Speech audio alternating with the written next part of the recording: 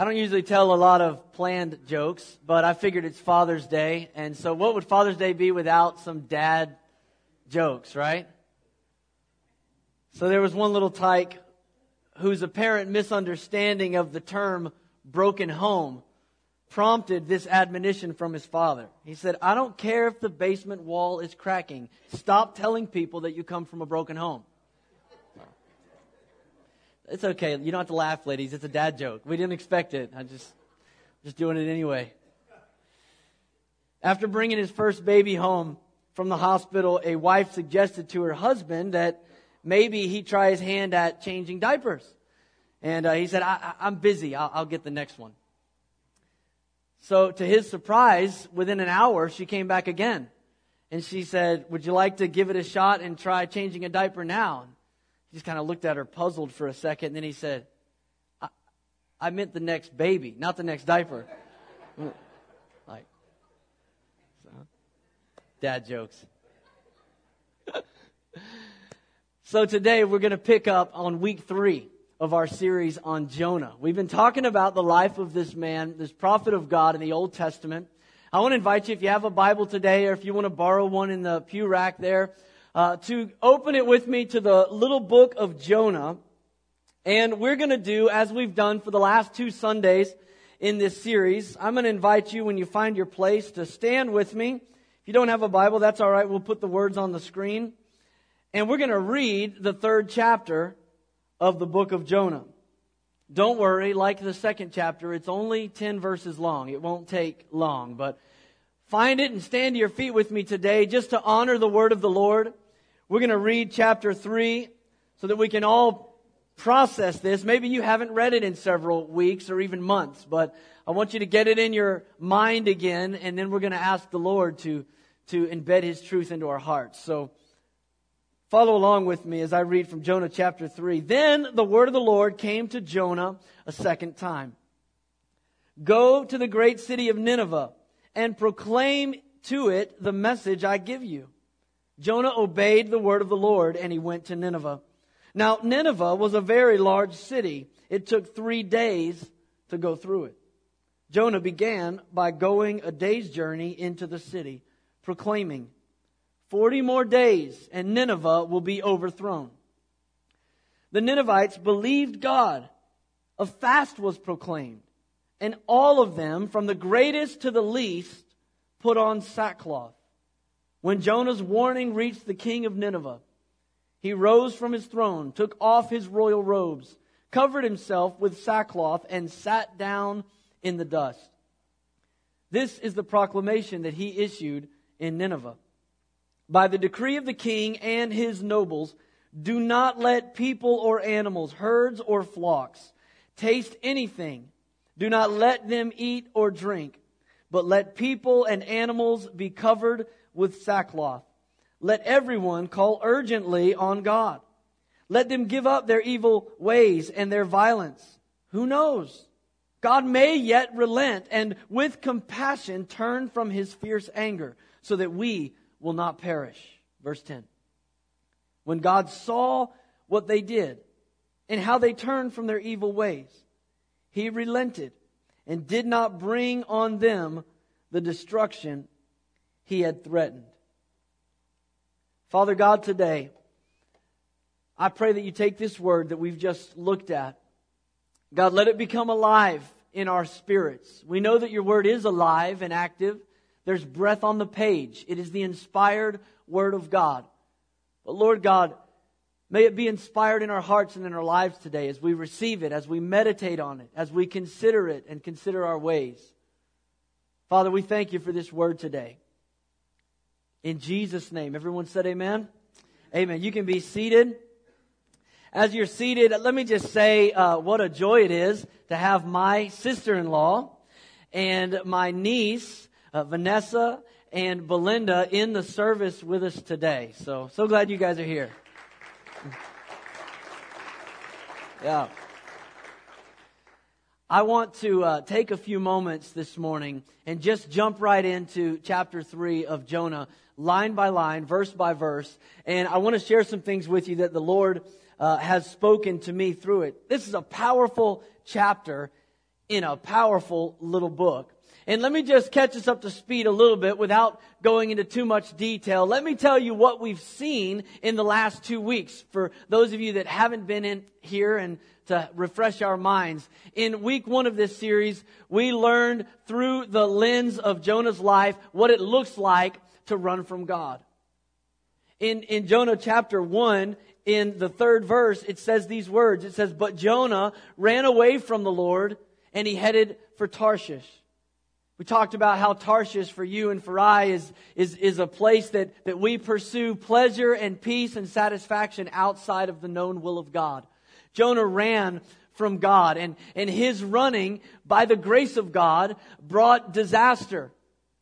Jonah was thrown overboard from a ship in the middle of a storm. And then, of course, the famous verse, the one that brings the most criticism and skepticism in all of the book, is right at the end of chapter 1, where the Bible says in verse 17, "Now the Lord provided a huge fish to swallow Jonah." And if you know anything about Jonah, but you've never read the story, that's probably all you know. That there was Jonah and there was a whale. And there was a big fish that God provided to swallow Jonah.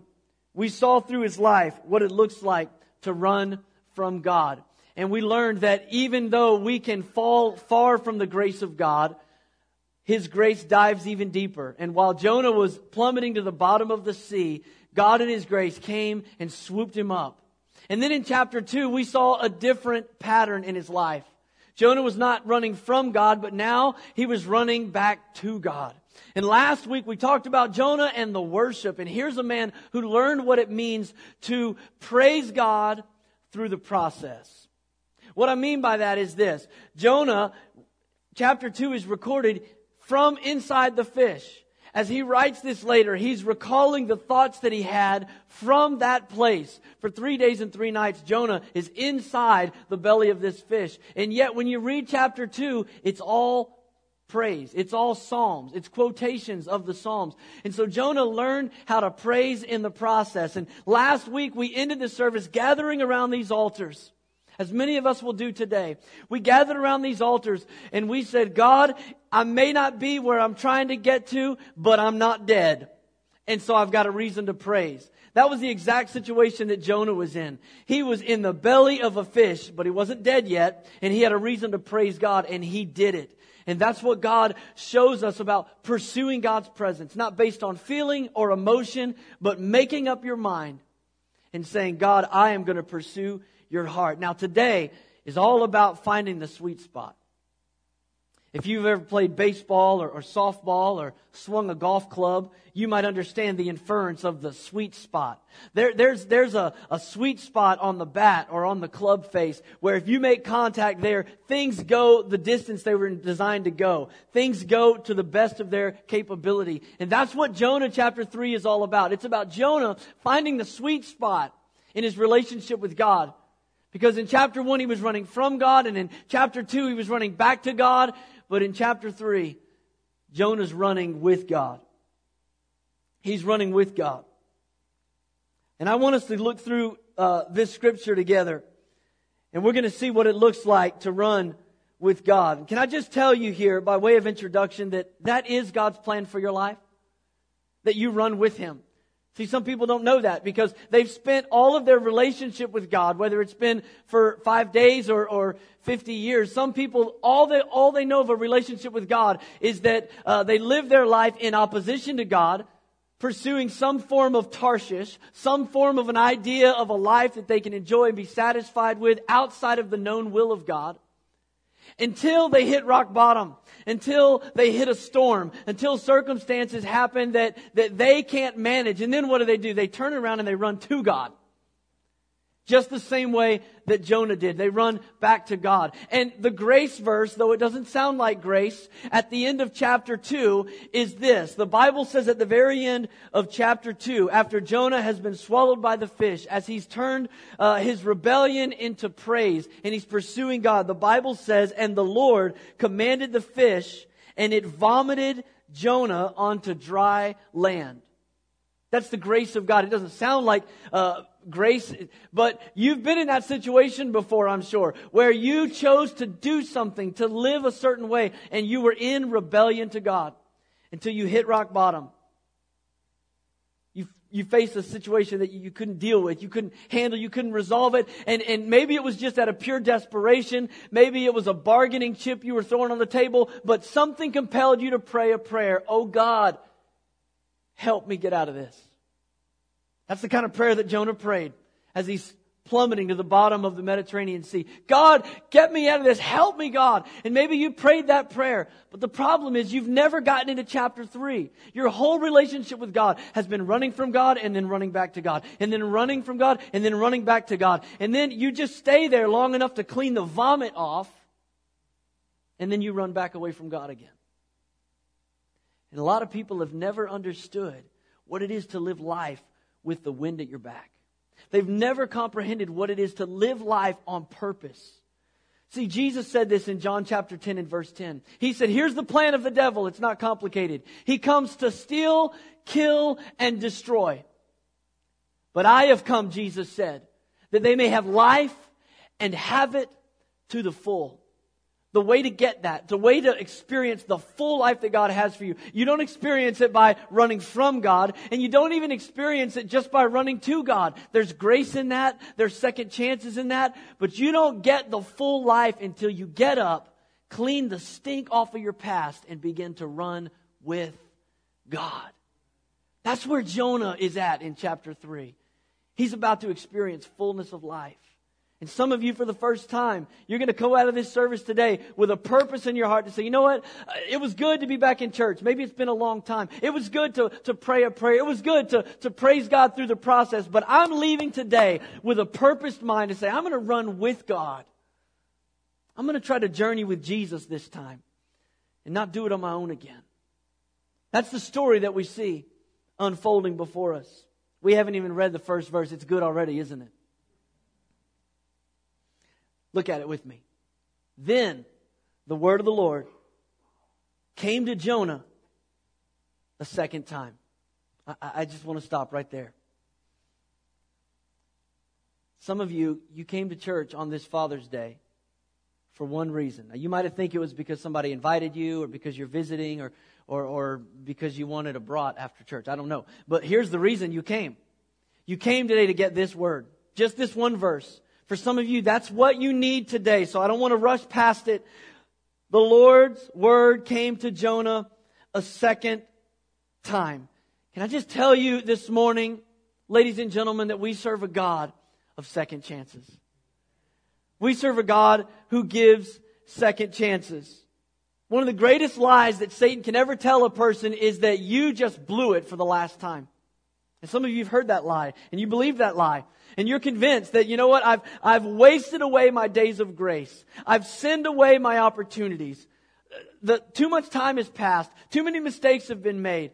I can't make up the difference for what I've missed out on. And the enemy wants to lie to you and convince you that you have blown it for the last time. But I love this verse of Scripture. This is a grace verse. This is a verse that I highlight, I underline, I draw an arrow to it. The word of the Lord came to Jonah a second time. And can I just say to you that this isn't a unique verse. Jonah is not the first servant of God to need a second chance. And he's certainly not the last. I mean, if you look down through the Scriptures, you find a litany of men and women who have had the opportunity to serve God, do the will of God, and then for whatever reason, they failed. But there's a verse in Matthew that describes Jesus, our Savior. Can I talk about Jesus for a minute? Here's what the Bible says about Him. In Matthew chapter 20, in verse 20, it says, "A bruised reed He will not break, and a smoldering, dimly burning wick He will not snuff out." That's a picture of the care and the compassion that Jesus has towards us. A bruised reed. Anybody ever play a woodwind instrument in high school or middle school? You got that tiny little reed that, you see kids like licking it before the concert and getting it good and moist. And then they stick it in there under the mouthpiece and they blow on it. And the vibration of that reed allows the sound to come out. But those things break and they crack real easy. And what does a musician do when that thing cracks and breaks? Well, it's simple. They just throw it away. You get another one out. You buy them by the pack. But this verse says a bruised reed, Jesus isn't going to just discard. He's not going to throw it away just because you're not perfect anymore, because you've got some mistakes. And he gives this analogy of a smoldering wick. When the flame is just about to go out on the candle, you can just extinguish it that quickly. That's not the heart of God. It says a smoldering wick He will not snuff out. Think about all of the stories that we have through the Word of God of men and women who God gave opportunities to. I mean, I think about the people that are the heroes of our faith. But the reality is Abraham lied about his wife. Sarah laughed at God when He spoke. Jacob was a liar. Noah got drunk. David committed adultery. Moses was a murderer. Eli failed as a father. Elijah was suicidal. Peter denied Christ. On and on and on. We look at these men and these women that God used, and yet the reality is when you look at the backstory, and I don't know about you, but I'm so thankful for the backstory. I'm glad that the Bible's not just chock full of best case scenarios. How about you? It's not just all the highlight reels of the men and women of God. No, we get the raw footage. We get the behind the scenes mistakes, the mess ups, the failures. Why do you think we have all those pictures? Why do you think the Bible communicates to us time and time again men and women of God who failed and yet God spoke to them again? Is it so that we can just applaud what God has done? Is that we can go, wow, man, God was really gracious back then? Absolutely not. The reason that we have these stories is not so that we can celebrate what God did. It's so that we can see what He does. He's a God of second chances today. He's a God who speaks for a second time today. And you may have heard His voice. You may, at one time in your life, known exactly what God wanted you to do, where He wanted you to do it.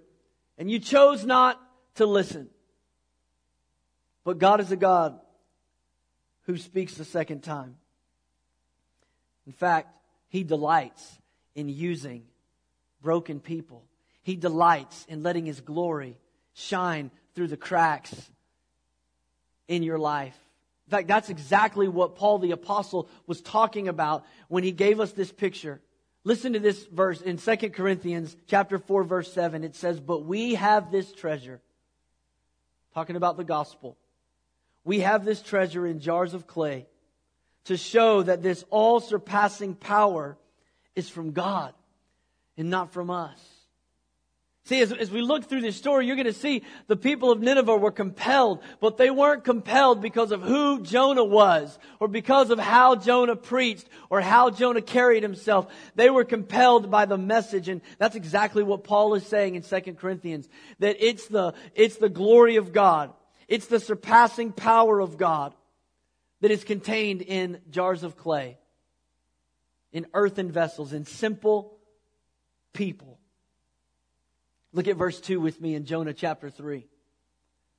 The word of the Lord says, "Go to the great city of Nineveh and proclaim to it the message I give you."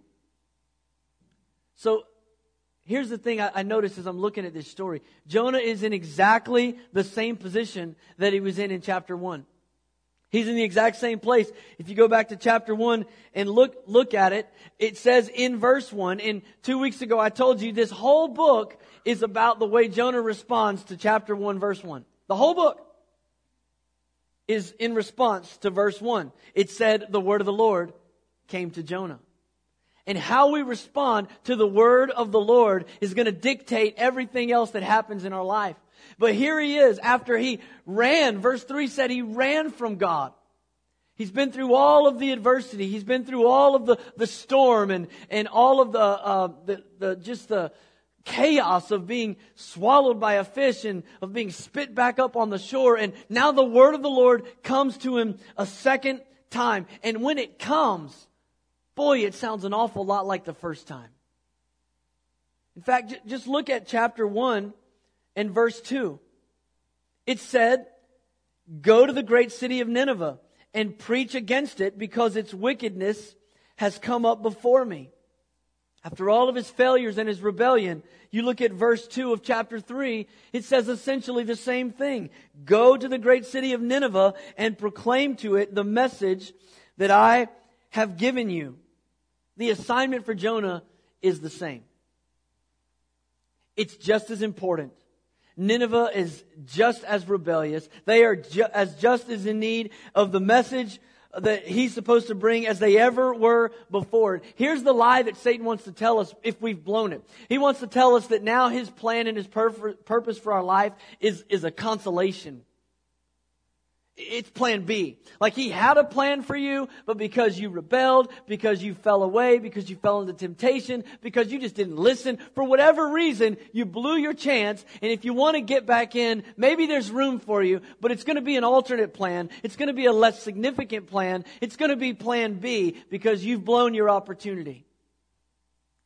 That's not what we see in God's Word. God comes to Jonah a second time. And he tells him essentially the exact same thing. Dads, hear my heart today. I know I'm speaking to a lot of people, but dads, hear my heart today. You still have a responsibility.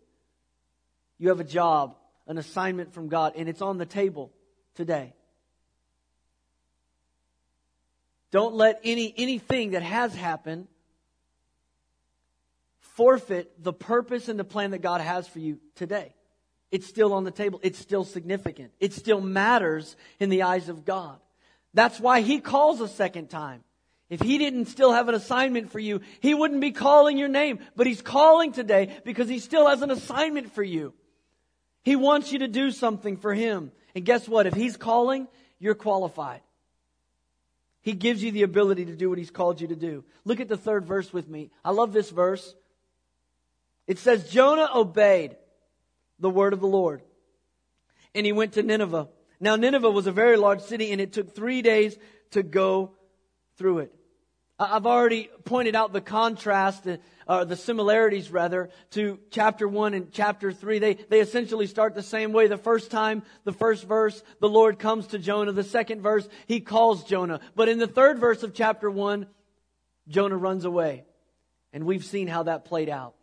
Now in the third chapter, the Lord calls a second time in the first verse. In the second verse, He tells him essentially the same assignment. But in the third verse, it says Jonah obeyed the word of the Lord. He obeyed the word of the Lord. You know, there's a lot of incredible promises in God's Word. A lot of awesome promises that we can hold on to. But can I just tell you that many of those promises are conditional upon your obedience. They're conditional, and what that means is simply this. If you don't meet the condition for the blessing, you can't claim the blessing. There's a lot of people out there claiming things that God wants for them, but they disqualify themselves from receiving them because they don't walk in obedience to God's Word. This is not a complicated thing, but it's hard. Jonah obeyed the Lord. Everything that happens from here is going to hinge on this step, just as the same way everything in chapter 1 hinged on Jonah's running. He made up his mind. He obeyed. He obeyed God. I don't have time to go into all of this, but I just want to encourage you to in your own time, read John chapter 15. John chapter 15, the first 10 verses. Just read the first 10 verses and see how many times the Bible says remain. Over and over and over again, Jesus says, remain in me. I'm the vine, you're the branches. Remain in me. If you remain in me, you'll produce much fruit. If you don't remain in me, you won't produce fruit. Over and over and over, He's saying, remain in me. And I'll tell you why He says it. Because remaining in Jesus is the key. It is the key to running with God. And how do we remain in Jesus? Jesus said this. He said, if you obey my commandments, you are my disciples. That's easy enough, right? I mean, you want to know if you're a Christian or not. Maybe you came in with that question. I don't know if I'm really saved. Are you obeying His commands? See, obeying His commands don't bring your salvation, but they validate it. They verify it. In other words, Jesus said a tree is known by its fruit. So what are you producing out of your life? I'm not talking about a standard of perfection. I'm talking about a direction. Are you moving towards Christ? Are you trying to honor God? Are you trying to cultivate fruit in your life? Because if you're moving in the opposite direction of God, it's not a complicated question. Jesus said, you're mine. You're mine if you keep my commandments. If you obey my word. If you obey my teachings. Look at the 4th verse with me in Jonah 3. It says, Jonah began by going a day's journey into the city, proclaiming 40 more days and Nineveh will be overthrown. 40 days and Nineveh will be overthrown. Let me just give you a little Bible understanding here. Jonah, the book of Jonah, not the man. The book of Jonah is considered one of the minor prophets. There's major prophets and there's minor prophets. The major prophets are Isaiah, Jeremiah, Lamentations, and Ezekiel and Daniel. Those are the major prophets. After Daniel, you have all the minor prophets. There's 12 of them. Hosea, Joel, Amos, Obadiah, Jonah, Micah, Nahum, Habakkuk, Zephaniah, Haggai, Zechariah, and Malachi. Those are the minor prophets. And here's the thing about the minor prophets. They're not minor because they're less significant. They're minor because they're smaller. They said less. So they're minor. The major guys said a lot. If you want to read a short book, read a minor prophet. You want to read a long book, read a major prophet. But here's the thing about Jonah. Of all the minor prophets, he has to be the most minor. Because in this whole book, in this 4-week series that I'm doing, Jonah's prophecy takes up half of one verse. That's it. His word from the Lord in the original Hebrew is 5 words. That's it. All of his running from God, all of his not wanting to do what God wanted him to do. We just read it. If you weren't paying attention, you missed it. Here it is. 40 more days and Nineveh will be overthrown. That's the prophecy of Jonah. 40 more days and Nineveh will be overthrown. And let me just say it might be a simple message, and it is. But I want you to look at the results that comes out of this simple obedience. Verse 5. The Ninevites believed God. 5 words in the Hebrew language. The Ninevites believed God. Now, the application is probably obvious, but I'm going to ask the question anyway. Just what could happen?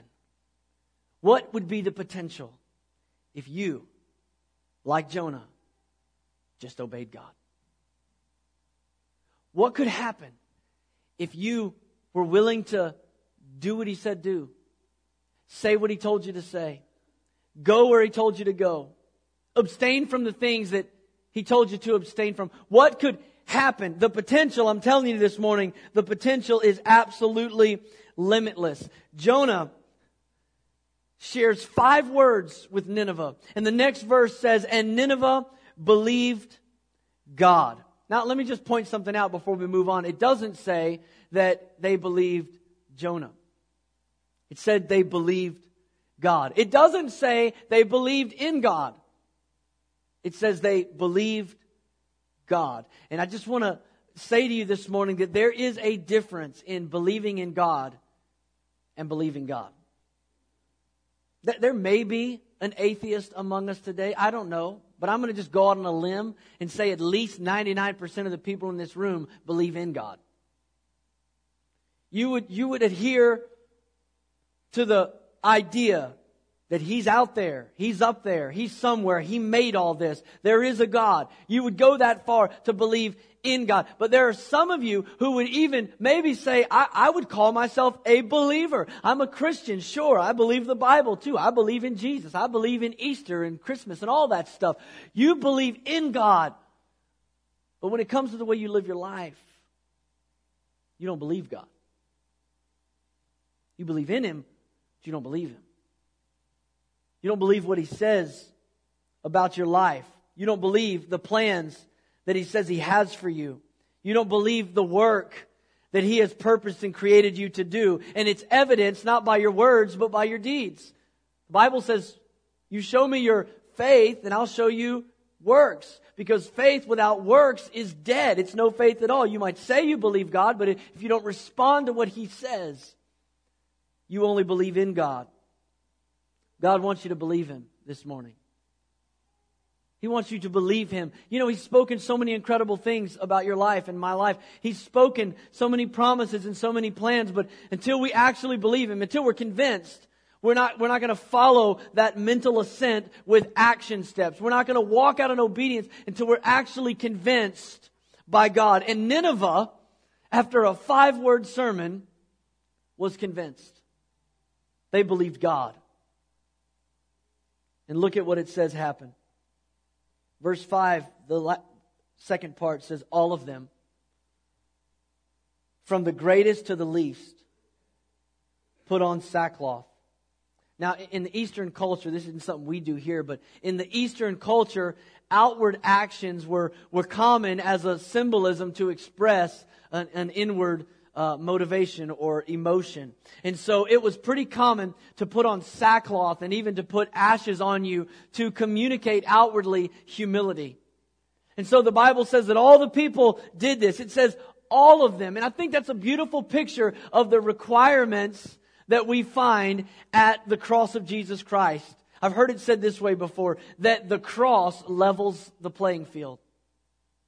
The ground is level at the foot of the cross. And what I mean by that is there's not a one person in this room that could say that you don't have to come in a posture of humility to the foot of the cross. There's not a person here that could say, well, I've lived a good life, or, well, my parents were great people, or I've given a lot of money to charity. There's not a person that has any platitude that you can pin on your chest to say that for this reason, I don't have to humble myself. God was about to spare Nineveh, but He was going to spare them because all of them, it said, all of them humbled themselves. They humbled their heart. They bowed down. It says from the greatest to the least. They humbled themselves. Look at the next verse with me. Verse 6 says, when Jonah's warning reached the king of Nineveh, he rose from his throne. He took off his royal robes. He covered himself with sackcloth. And he sat down in the dust. Verse 7. This is the proclamation that he issued in Nineveh. By the decree of the king and his nobles, do not let people or animals, herds or flocks taste anything. Do not let them eat or drink. Verse 8. But let people and animals be covered with sackcloth. Let everyone call urgently on God. Let them give up their evil ways and their violence. Now this is a pagan king from Nineveh, a wicked man. Has no relationship with God whatsoever. But in this decree, as his heart is convicted of sin, in this decree, he communicates something powerful. He communicates to us the order that spiritual transformation has to happen in. And I want to give it to you. It's right there in verse 8. He said, let them give up their evil way and their violence. And just before that, he said, call urgently on God. So here's the twofold plan for how to have a spiritual transformation in your life. First of all, you have to call on God. That's what it requires. Call on God. You know, there's a lot of people that they have this attitude. They say, you know what? I got to get some things right in my life. I gotta straighten some stuff out first. I gotta cleanse away the evil in my life, and then I'll come and I'll call on God. Once I get things in order, then I'll come back to God. Then I'll come back to church. Then I'll try to do right. Listen, you've got it out of order. You have to call on God first. Because if you think you can fix your life outside of His mercy, you have grossly underestimated the mercy of God and your need for a Savior. The Bible communicates to us that all have sinned, all have fallen short of the glory of God. We need a Savior. Amen? We need a Savior. And that's why it begins with calling. I love this verse in 1 John 1:9. It says, if, again, a conditional promise, if we confess our sins, call on God urgently. If we confess our sins, it says, then He is faithful and just. He'll forgive us of our sins and cleanse us from all unrighteousness. He'll help us with the purging away of the evil part if we'll begin with the calling on God. And so the king says, call urgently on God. And secondly, you have to repent of your evil ways. The king of Nineveh understood this. We have to call on God and we have to repent. You know, the word repent just means to turn. When we repent of sin, we turn from sin. We turn away from it. This goes back to John 15 and Jesus saying, remain in me. And how do you know I remain in you? Because I'm obeying you, because I'm pursuing the direction of the cross with my life. He said, remain in me. And so if we repent of our sins, that means we turn away from evil. We turn away from what we know is rebellion. And we shift directions and we pursue the known will of God for our lives. If you're calling on God for mercy, and some people have done this, and I just want to help you out this morning. If you're calling on God for mercy, you're saying, God, I need your help, man. My life's messed up. My family's a wreck. My job, whatever. God, I need your help. If you're calling on God for mercy, but you refuse to turn from evil ways, you're making a mockery of God. Who do you think He is? Some genie in a bottle that you can just ask for favors when you get in a crunch? You have to call on God. And you have to turn. Say, God, I'm not just asking you to bail me out. I'm making up my mind here that I'm going to humble myself. And by repenting, I'm saying I recognize the direction I'm going is wrong. And I'm turning from that and I'm moving towards the heart of God. Let me tell you something the Bible says, because, you know, a lot of people in crisis situations, and the Lord knows that we've had some crisis situations in our nation in the last week. But in crisis situations, what we find is that our culture has just enough gospel to be inoculated to it. All of a sudden, we all become Christian in our terminology, and people start talking about, you know, God helping us and God's favor and His blessing. And it's great that people have a little bit of an understanding of the gospel, but it's also dangerous to have just enough to be inoculated to the power of it. I want to tell you a truth that you're not going to hear on the news. If you don't turn from sin, God won't hear you when you pray. I know you didn't come to church on Father's Day to hear that, but I love you enough to tell you what you're not going to hear at memorial services. If you won't turn from sin, God won't hear you. You say, man, that's strong. You better not be out on a limb saying that. No. I wouldn't dare say something like that without backing it up with God's Word. Here it is. Psalm chapter 66, verse 17 and 18. I cried out to Him with my mouth. His praise was on my tongue. If, conditional, if I had cherished sin in my heart, the Lord would not have listened. You mean to tell me that God's not hearing everybody's prayer? That's what I mean to tell you. There's one prayer He hears from a lost person. It's a cry for help. It's a cry for salvation. It's a cry for deliverance. But God is not a gimmick. He's not a genie in a bottle. He's not waiting to bail you out and give you your wishes in hopes that maybe, just maybe, you'll be concerned with Him tomorrow. No, if you go to God with no intention of turning from sin, He will not hear you. But the king of Nineveh understood. I'm going to call urgently on God. And I'm going to turn from my evil ways. And then he said these words. Look at verse 9. Here's the king of Nineveh. Here's a lost person. And I love this. He says, who knows? Who knows? God may relent and with compassion turn from His fierce anger so that we will not perish. Who knows? He says. I mean, this is the king of Nineveh. I didn't take time today to give you the backstory. Next Sunday, I'll tell you some of the gory history of the Ninevites. But today, you just need to know that this guy is as far from God as anybody that you could imagine.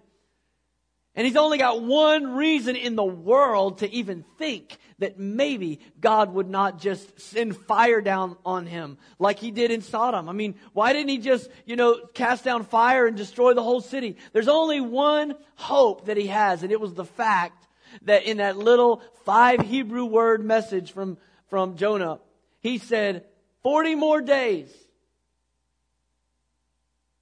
And so that king must have been thinking, why? Why would he give us 40 more days? I mean, if there's nothing we can do about it, if we're just going to stew in the moment of anticipation, why would the God Jehovah, the God of Israel and Judah, why would he give us 40 more days unless maybe, just maybe, there's a sliver of grace there. Just maybe God is giving us an opportunity. Just maybe He's allowing us to live another 40 days so that we have the opportunity to be saved, to be rescued. And can I just say to you that just maybe God has you where He has you because He wants to give you another opportunity. Now let's just talk to the church for a moment. Just maybe that new employee moved into your office because God wants to extend their days of grace. Just maybe the sickness hasn't ended in death because God is giving someone the opportunity to come to Christ. And so the Ninevite king says, who knows? Who knows? Maybe God will relent. Maybe His fierce anger will not cause us to perish. Look at the 10th verse, the last verse in chapter 3. It says these words, when God saw that what they did and how they turned from their evil ways, He relented and He did not bring on them the destruction that He had threatened. When God saw, what did He see? He saw people that called urgently on God and turned from their evil ways. You can't overestimate the power of repentance. You can't overestimate the ability that you invoke when you come to God with a broken heart, when you come to God with a humble heart.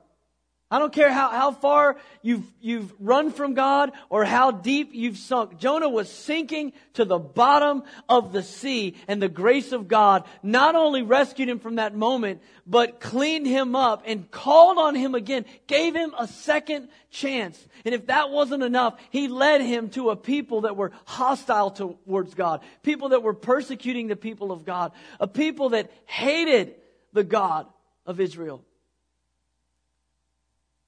And He didn't send fire on them. He sent a messenger. And He said, 40 more days. 40 more days. God wants to speak that message to you. He wants to speak that message through you. To tell somebody there's still time to respond to God. If there's anything that this last verse tells me, it reiterates the promise that God answers prayer. I mean, if He'll answer the prayer of the Ninevites, God answers prayer. If we'll call on Him urgently and we'll turn from our evil ways, God answers prayer.